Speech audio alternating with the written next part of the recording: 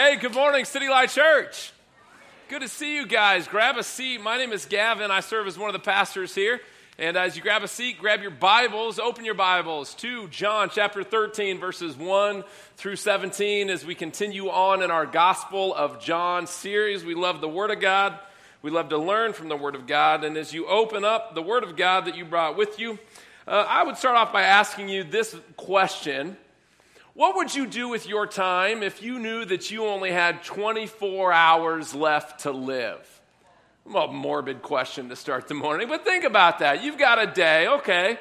How are you going to spend that amount of time? 24 hours. I asked a lot of people that question this last week, and the most common answer I got was, well, I'd spend time with family, people that I loved. I thought, yeah, I'll agree to that. I think I would too. I think I'd spend time with my family and as much time as possible. But in addition, I think I would eat a lot of bacon, like a lot of bacon. I mean, let's be honest. What really limits the amount of bacon that we eat? It's just that we know it has health consequences. If bacon didn't have any health consequences, didn't have to worry about it, I would eat mostly bacon. I mean, think about it. Bacon is so good that to make other food taste better, you wrap other food in bacon. I mean, that's how you make it better. And so if I had 24 hours to live, I would spend time with my family. I would eat bacon. I would have dessert, which would be ice cream wrapped in bacon. And that's what I would do. What we're going to see in our text this morning is what Jesus chose to do with his last 24 hours. Verse 1 tells us that Jesus knew that the hour of his death was at hand. And so Jesus knows what's going on. He's fully aware. He's dialed in. He's God. He knows that in a matter of moments, one of his fake friends, Judas, is going to betray him. He's going to turn him to the authorities. He's going to have a fake, bogus trial. He's going to be falsely accused, have an expedited trial, and he's going to die on a cross. He knows what's on the horizon for him. And so we get a vantage point. How did Jesus spend his last 24 hours on this earth? And what we see in John 13 this morning is that Jesus chose to spend that last hour of his life serving. Jesus has his friends over. He serves them a nice meal. After the meal, he takes a servant's towel. He gets down and he washes the feet of his disciples. Jesus spends his last hour on this earth serving. That tells us something about who Jesus is and the nature of being his followers and being in his kingdom. And so what we're going to see in this morning's text is that life in the kingdom of Jesus, when you're a follower of Jesus, it's really a life marked by serving in two different ways. And we can miss this idea in either of these two ways. The first way it's about serving, we're going to see, is that we come into the kingdom of God with a posture to receive the service of Jesus, that he came to serve us. And the second way, Jesus is going to say that if you're going to be my follower, then you're going to follow me into a life of serving. So we see that to be a follower of Jesus means to be served by Jesus and then to serve like Jesus. And we can miss this either way. And yet, the way we miss it on either side is the same root cause of pride. Some of us don't want to be served, right? We like to serve other people. We're doers. We're self-made. We're independent. We're secure. I don't need help from anyone. And yet the Bible would say that posture is not to be celebrated. It looks like humility, but it's really pride. And it's a dangerous kind of pride because to come into the kingdom of God, we need to come needy and needing to be served and willing to be served by someone other than ourselves, namely the person Jesus Christ. And so too, we can miss it in saying, I'm unwilling to serve. It's an elevated and exaggerated, entitled sense of self that says I'm above the needs and issues of other people, and what the Bible would call that is pride. But the invitation of our text this morning is to repent of both of these and to enter a posture of great humility. Humility that comes to Jesus saying, I have very little to offer, but a posture of needing to be served. Jesus, you came to serve me. I humble myself. I'm not independent. I'm self-made. I need your service of me. And then a posture that looks outward at the world and says, if my master came to serve me, how too should I engage this world, but in an act of service? And so if you've got your Bibles open, let's get into it. I think that this idea of service, by the way, is one of our most pressing opportunities for witness in the world. Right? We live in an unprecedented narcissistic world of independence and self-promotion. Have you noticed that? So much so, we put cameras not on just the outside of the phone. What do? We put them on the inside of the phone. We love ourselves. We love being independent. We love having no need in serving ourselves. And yet Jesus is going to teach us that as we receive his service and serve one another, we will have a great witness in the world. So what the gospel writer John does, he really has two sections. 1 through 11 talks about Jesus and his serving. Verses 12 through 17 are his instructions to his disciples and to go and to be served. And so we're just going to hit it in 2 points that John laid out for us. And the first point I would summarize as this and encourage you to write it down, that to know Jesus is to be served by Jesus. To know Jesus is to be served by Jesus. Let me show you from the text, verse 1.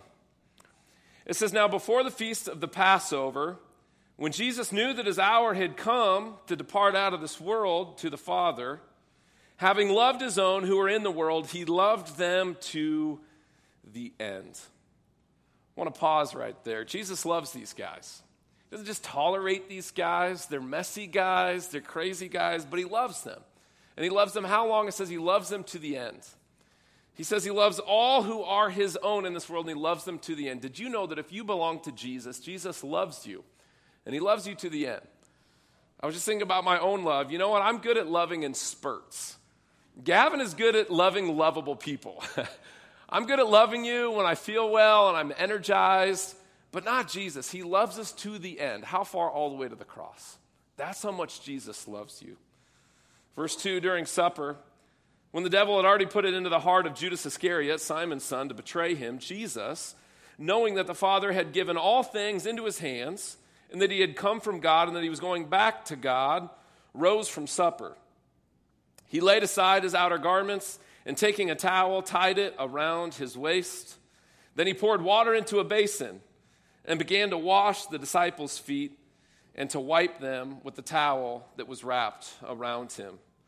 So Jesus is sitting here. He's had his friends over for a meal, and he notices that their feet are dirty. And so he grabs a towel and he gets to work. Now, for context, in this day and in this culture, foot washing was one of the most menial tasks of the most common slaves. If you're washing feet, you were at the bottom of the social ladder. You were at the bottom of the social totem pole, the least of the least on the food chain. Right? Unlike our day, we've got paved roads and automobiles. Not in his day. These men travel long distances. They travel by foot, and they share the dirt roads with whom? The animals. And so their feet are covered with dirt and with dung. And so they come to dinner, and they have funky feet. Some of you are married to someone with foot funk. You think, amen. Don't raise your hand if you're sitting next to her. Or him, okay?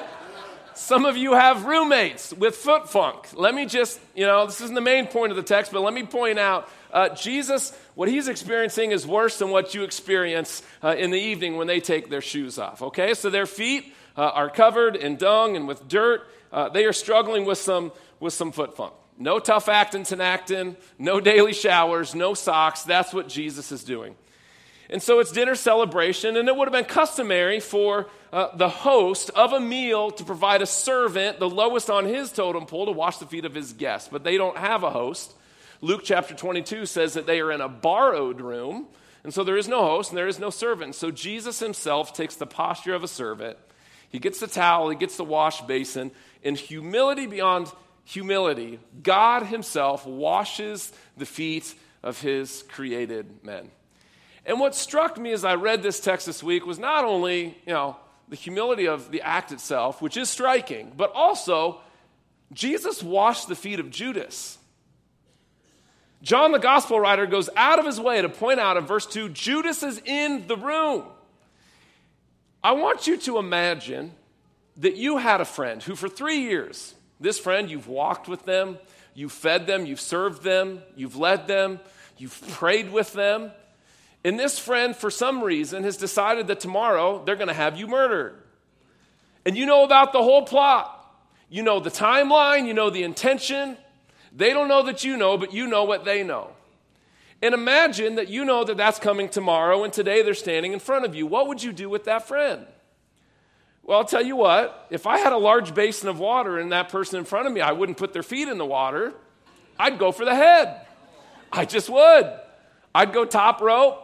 I'd bring him down, I'd insert head into water, and we'd just stay there for a while. That's what I would do. Not Jesus. He knows what's in the heart of this man. Jesus is unlike you and I. Jesus is the most selfless man, the man of humility. Knowing what's in the heart of this man, he washes his feet. Incredible, incredible. He washes the feet that in moments are going to walk out of the room to betray him for a couple pieces of silver. He washes the feet of the man who's going to walk over to the soldier and say, that's the man. Watch me kiss him, and then you take him away. Jesus knows exactly what's going on. You know, it's one thing to serve your friends. I love to serve people who can serve me back. It's this whole economy of service, right? It's really selfish in the end. Not Jesus. He serves those who can't serve him back. He even serves those who would betray him. And just the chapter before, chapter 12, Jesus says, listen, God is going to be the judge. I didn't come to judge, I came to save. I came to serve. So Judas is going to get his, but what does Jesus do? He leaves it up to God the Father. He said, I didn't come to serve, but to serve and to give my life as a ransom for many. That's incredible. So now he's done. He comes to Peter. I love this part. Look at this. Look at verse 6. It says, when he came to Simon Peter, who said to him, Lord, do you wash my feet? He said, no, I wash everyone else's. I'm going to skip you and wash the floorboards over here. You know? Yeah. Jesus answered him, what I am doing you do not understand now, but afterward you will understand. Peter said to him, you shall never wash my feet. Now, let me say this. Peter's resistance seems noble, doesn't it? It's like Peter loves Jesus. He honors Jesus. He reveres Jesus. And he has what appears to be a right reaction. You, Lord, would wash my feet. Remember, Peter is one of the first guys who really understood who Jesus was. In Matthew 16, Jesus asked Peter, who does everyone say I am? Well, you're this guy, you're this guy. And then Jesus asked Peter, who do you say that I am? What does Peter say? You are the Christ, the Son of the living God. It's like Peter knows who God is. He reveres Jesus. He loves Jesus. And it seems like he has a right response. I ought to wash your feet. You're God. I'm your servant. And yet Jesus is going to correct him. He's going to show us a very important paradigm to Christianity that's different from every other major world religion, every system of this world. What does he say? Verse 8b. He says, if I, being God, do not wash you, you have no share with me. So this is going to be the terms of the relationship. I am God. I am Christ, the Son of the living God. And yet here's how it's going to work. I came to serve you. Verse 9, Simon Peter said to him, Lord, not my feet only, but also my hands and my head. I love Peter's overreaction. This guy is they call him the apostle with the foot-shaped mouth, right? Big personality. There's no filter between his head and his mouth. He just says it, and he was wrong in the first point. But what I love about Peter, look how quick he is to repent. He sees the truth of the gospel, and he says, well, if you got to wash me, then cannonball. Here I go in the basin. Scrub me down. Get the Lysol, whatever it takes. If the terms of relationship with you is your service of me, then serve me. I love it. He repents. He says, wash me, I need you. Jesus responds to him in verse 10. Jesus said to him, the one who is bathed does not need to wash except for his feet. I got to wonder if Jesus was chuckling as he said that. Except for his feet, but is completely clean. And you are clean, but not every one of you. For he knew who was to betray him. That was why he said, not all of you are clean. What Jesus is showing us is that this foot washing thing is but a metaphor of salvation. He's saying the real washing that they needed was not just of their feet, but of their heart. He's saying they needed their sins removed.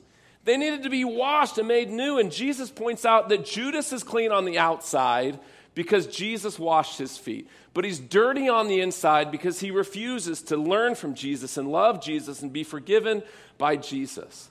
Peter, on the other hand, has placed his faith in Jesus, and he's been washed on the inside.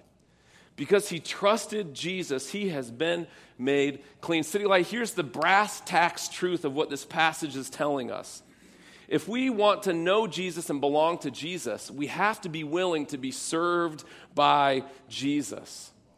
Listen to me, this is the gospel paradigm of this Christian faith that makes it unlike every other thing. We don't come into the family of God. We don't come into the kingdom of God with hands with something to offer. God, here's my morality. Here's my church attendance. Here's my financial generosity. Here's my service. I went on a mission trip. I gave to this. I even gave to that commercial with the dying cats and dogs and Jewel singing in the background. Do you remember me? Oh, turn the channel. I even gave to that. Lord, here I am at your service. I'm a good person. Jesus says, no, you've missed it. We come to dinner with dirty feet. We come into the kingdom of God with dirty hearts. We don't come with something to offer Jesus of service. We come with hands empty to receive. We bring only our humility and our sin that says, Jesus, by any merit of my own, I don't stand a chance. He says, unless I wash you, you have no share with me. So the first point that we have to drive home is that to know Jesus means to be served by Jesus.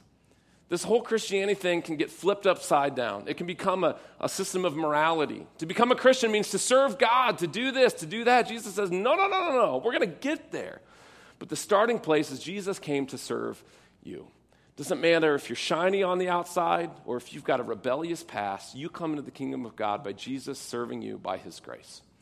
Next Sunday, we're going to see almost 100 people get baptized, y'all, in Stinson Park. This is incredible. Can I just say that? There's 60 people from our congregation and 30 or 40 from our recent church plants that are going to be there. But here's what I love about Baptism Sunday are the testimonies. It's one thing for Chris and I and Joe to stand up here and tell stories. It's another thing to hear them from the mouths of the people that have been saved by Jesus. In their own words, talk about how they've been served by Jesus. And if I could break it down, we're going to hear basically from two different categories of people next week. Category one is going to be people who, by all means, are relatively put together on the outside.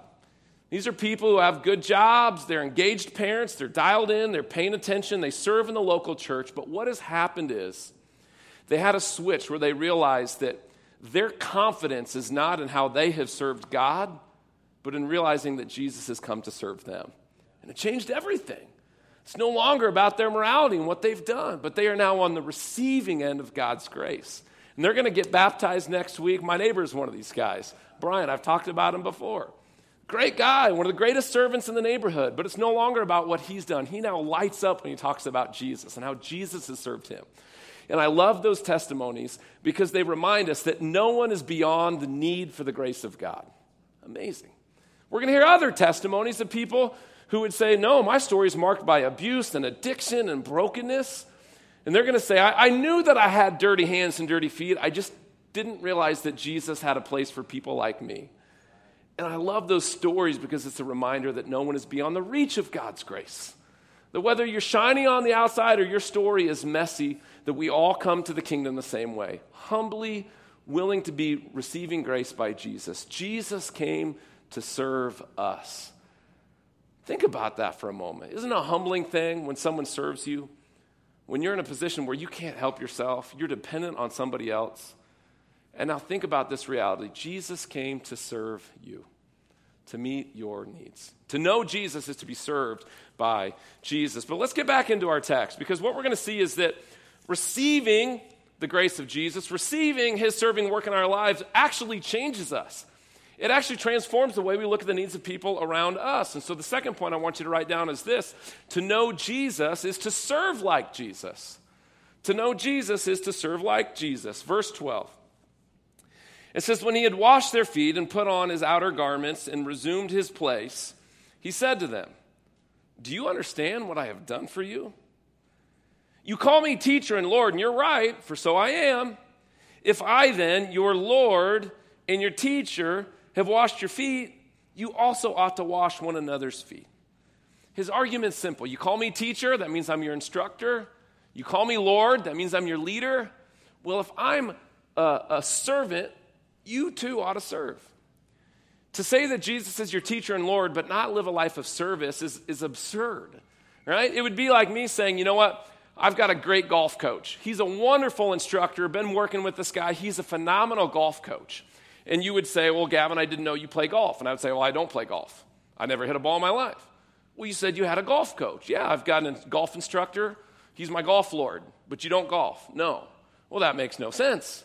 Exactly. That's what Jesus is saying. You call me teacher and Lord, and who am I? I'm the greatest servant of all. If I'm your Lord and I'm your teacher, what ought I lead and instruct you in? A life of service. Verse 15. For I have given you an example, that you also ought to do what I have just done to you. Truly, truly, I say to you, a servant is not greater than his master, nor is a messenger greater than he who sent him. If Jesus is your master, are you greater than him that you ought not serve? Verse 17, here's the punchline. Here's what gets me. If you know these things, blessed are you if you do them. That's amazing. If I asked you to picture the life of a person who is blessed, what comes into your mind's eye? Someone with money, someone with a big family and lots of grandkids. I picture someone with a boat. I love boats. To me, I've never got the boat thing until this summer. Now I get the boat thing. I've been preaching about boats a lot lately. I love boats. 2017 is the year of the boat. That's the blessed life. You got a boat, you're blessed. But Jesus is going to show us a different picture of what the blessed life looks like. He says the blessed person is actually the person who's serving. We think that blessing is found in receiving, right? If I get more money, more vacation, more autonomy, more independence, more freedom, then I'm blessed. Jesus says, actually, blessing comes in giving. More giving, more loving, more serving, more sacrifice. That's where you find blessing. It's the counterintuitive, inverted, upside-down structure of the kingdom of God. If you want to find your life, you got to lose it. But if you lose it for the sake of Christ, you finally found life.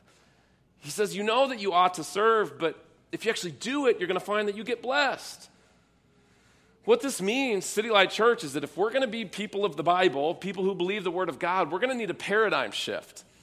That we're going to have to train our minds. When we think of blessing, we need to start thinking about an opportunity to serve people around us.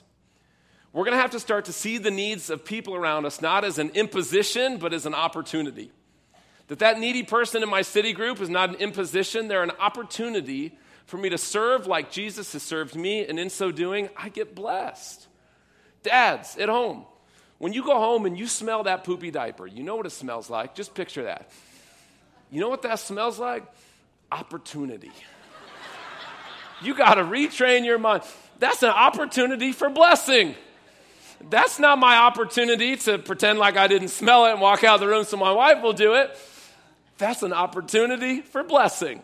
That's my new smell. You smell the garbage, you walk by, that's an opportunity. I'm going to get blessed by serving my wife right now. When you get that text message from the family member who asked you to move and you've moved them 3 times in the last 2 years, that looks like opportunity. I think this is an opportunity for blessing. I know it doesn't sound right, but it's because it's upside down from this world. And I got to be honest, that's not my gut reaction. When I smell the diaper and when I see the text, I don't feel like it's an opportunity for blessing. But here's what I'm learning.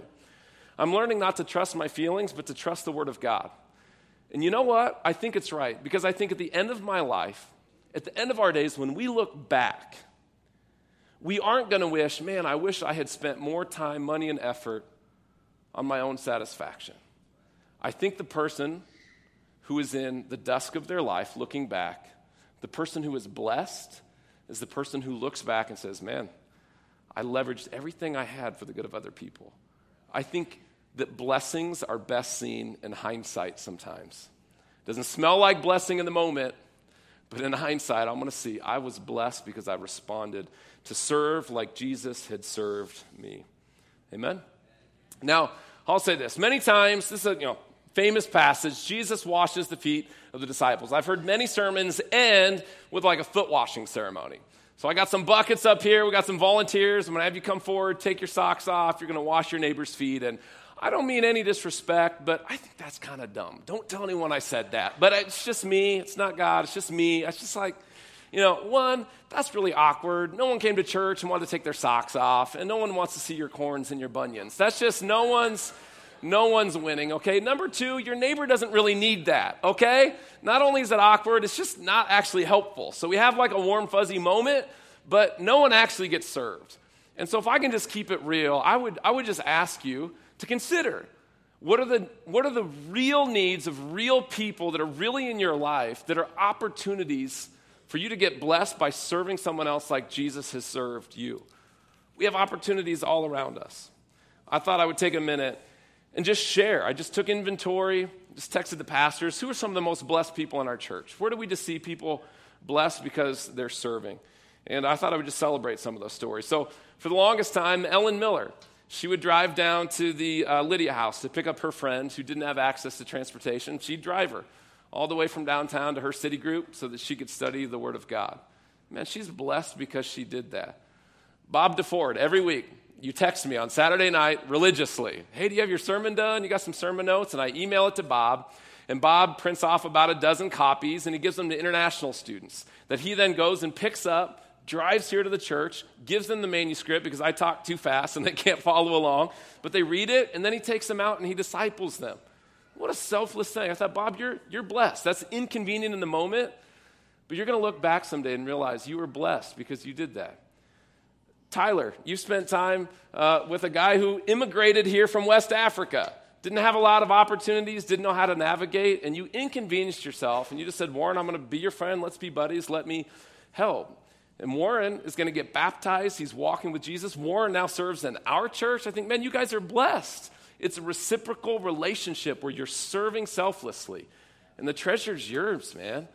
It's amazing. Twee and Ron, you invest your lives in international students. You cook food. You pick people up. You drive all over the city. You don't get a dime back. And you know what? You're blessed. I hope I'm not robbing your blessing by spotlighting you right now because your treasure's in heaven. But I think, man, you're going to look back someday and realize, man, we lived a blessed life because we served. I got a friend named Jason. He's 6'4". He's about 300 pounds of muscle. He's like a what do you call those horses that have the big paws? He's like one of those. Yeah, he's one of those. Yeah. And he's a Clydesdale of a man. And he's just ginormous. Some of you, I hope he's here. I'm going to embarrass him, right? He's got a neck tattoo that says, Jesus saved me right here. That's amazing. He got it last year after Jesus did a good work in his life. And I thought, I want to do that. That's a good conversation. I was going to get Young Money across the throat. Talk to my wife about that. I think I'm going to get Jesus saved me instead. That's a great conversation starter. But Jason, every week he'll come to the 8 or the 9:30. And then he drives home to change clothes because he comes back. He's a single guy. He's got time, and so he spends a Sunday afternoon cleaning our toilets. We're all at Panera. I'm at lunch. I'm wrestling kids, taking a nap, watching golf. Jason's here scrubbing the toilets. And I think that doesn't feel like blessing in the moment as you're working on the pee splatter. I mean, that's just like no one wants to be there. But in hindsight, you know what? Jason's a blessed guy. That's going to be time. Jerry Royer. You invest dozens of hours. Professional, trained, licensed counselor donates dozens of hours walking with women in our church that just need some clarity and counsel and help. That's selfless, but that's God's blessing to serve those women like Jesus has served you. My friend Shauna, she's talented at coding. She's brilliant with computers. Not only did she start a school, a not-profit school to help people improve their employability, she's helped build websites for people in our church that are starting ministries to help other people, including one that Gloria started for victims of domestic abuse. She's serving through her coding. That's absolutely amazing. Every Sunday, 140 people wake up early and come to this place to serve the body of Christ. The coffee starts going about 6:45 or 7. There's college students setting out these chairs. People downstairs setting out fishy crackers and coloring sheets and Bible stories, and they're blessed because they get to do this. It's incredible. When we walk by the people in the green vests in the parking lot with their lightsabers directing traffic, it could be 110 degrees or it could be 10 degrees. And they're out there serving. And they're not just a volunteer. They are a servant of Jesus Christ. It's an act of worship. Absolutely incredible. Church, can I just say, you're amazing. You are an absolute model to me. And you are people who are blessed because you are investing your lives in serving other people. So let me just remind you, why are these people serving in these ways? They didn't know I was going to give them a shout out in the sermon. They're probably mad at me because I did. But they do this because the gospel both fills the heart and it activates the hands of service. That's what the gospel does. We realize that there's nothing I could offer Jesus that he doesn't have. Acts chapter, I think it's 17, says that God is not served by human hands as though we had any need. Right? God doesn't need our help. He's the one who served us in an incredible way, met our needs that we never could have accomplished on our own. And so we serve not to give back to God, but as a response of what God has done for us. And in so doing, we find blessing. Let me end with this gospel reminder. Jesus is the greatest servant of all, is he not? Jesus is God himself who left the comfort of heaven to live, die, and rise again to serve you. And if you were the only one who had a sinful heart, he would have come and laid down his life for you because he loves you and he loves you to the end. Would you receive the service of Jesus that he has given to you on the cross? This morning, we're going to respond to the Word of God by taking communion. It's in communion that we remember the tangible sacrifice of service that our Lord gave us. Here's what it says in 1 Corinthians 11. It says that the Lord Jesus, on the night when he was betrayed, took bread. And when he had given thanks, he broke it, and he said, "This is my body, which is for you. Do this in remembrance of me." In the same way also, he took the cup after supper, saying, "This cup is the new covenant in my blood. Do this as often as you drink it in remembrance of me. For as often as you eat this bread and drink the cup, you proclaim the Lord's death until he comes." It's in communion that we remember that Jesus loves his people to the end, all the way to the cross. So if you're a follower of Jesus, if you've humbled yourself and you've received his grace, you're welcome to the Lord's table. The communion service will come forward. They'll break the bread. You just pop in any line, dip it in the juice representing Jesus' blood, partake, and head back. We've got a team of prayer volunteers in the back, and there will be a time of ministry and prayer. So if there's anything you need prayer for, by all means, please go back. If you have any food allergies, you've got a special station in the back where you can partake of communion right there. But right now, let's not miss a moment. Let's just, why don't you stand to your feet? The band's going to play. We're going to worship. But first, let me pray. Jesus, right now, we want to pause. We are so thankful that we have a God who came to serve. Your word says that you didn't come to be served, but to serve and to give your life as a ransom for many. So Jesus, as people who are on the receiving end of that service, we just want to worship you. Say, God, you are good. You are generous. You are kind. You are loving. You are benevolent. We are undeserving, and yet you poured out your grace on us anyway. And God, our only posture and response is to say thank you, we worship you, and we receive it. And now, God, would you use us? We don't want to be Christians in word only, but God, as we think about the needs of people around us, I pray that we really would see and smell opportunity to show the love of Christ, that on that last day we would see that we have lived a blessed life as we joined you in your kingdom work to make your name and fame known throughout the world. We pray in Jesus' name, amen.